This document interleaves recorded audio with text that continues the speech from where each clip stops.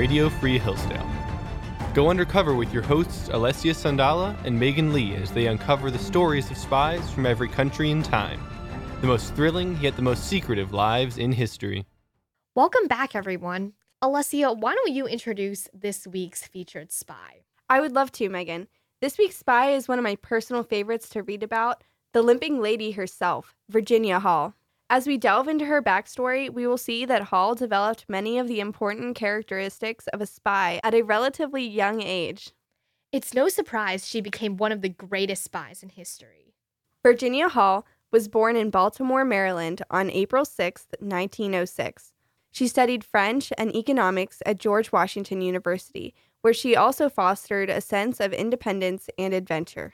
Let's listen to Hall's niece, Lorna Catley, describe Hall's personality. She did things like wear a small garden stake around her wrist as a bracelet and wore it to school. And she always took the swashbuckling male roles in the play. Hall began her career as a clerk for the U.S. State Department in Warsaw, Poland. However, she had much greater ambitions. She dreamed of becoming a foreign service officer or diplomat. This was a challenge from the start because there were only 6 women who held the position at the time. Before Hall could achieve her dream of becoming a diplomat, she was injured in a hunting accident while she was stationed in Turkey. She was shot in the foot, but an infection set in and her leg had to be amputated. The State Department had strict rules against amputees, and she was rejected again in 1937.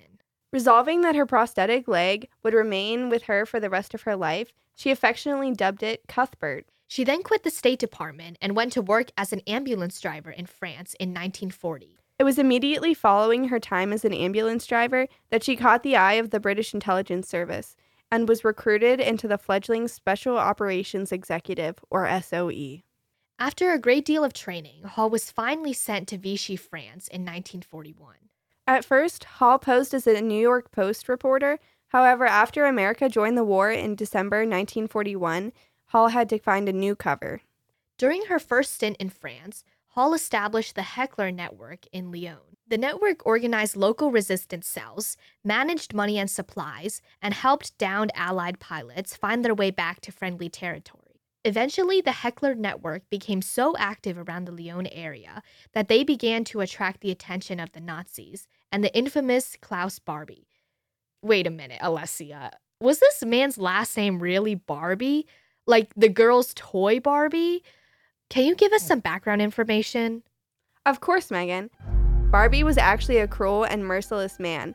Barbie became a Gestapo chief in Lyon while Hall was working there. He was infamous for his torture methods, but luckily he never caught Hall, not for lack of trying.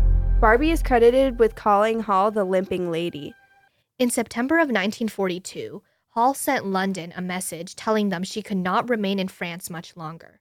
After the Germans occupied Vichy, France, Hall had no choice but to leave the country as soon as possible before the borders closed. The day after Hall left, the Heckler unit began to be picked apart. Hall had no knowledge of this, though. Instead, she had to remain focused on the daunting task of crossing the snowy Pyrenees Mountains with her prosthetic leg. When she finally made it to Spain, she was actually arrested by the Spanish police.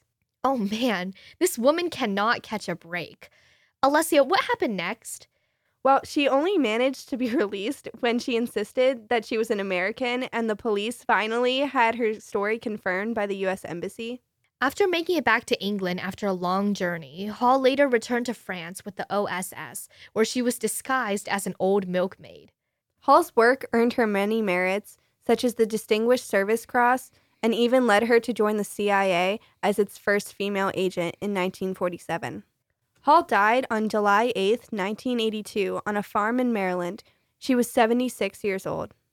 What an inspiring story. It truly tells you that your circumstances are determined by what you make of them. For sure, Megan. She is truly one to be admired.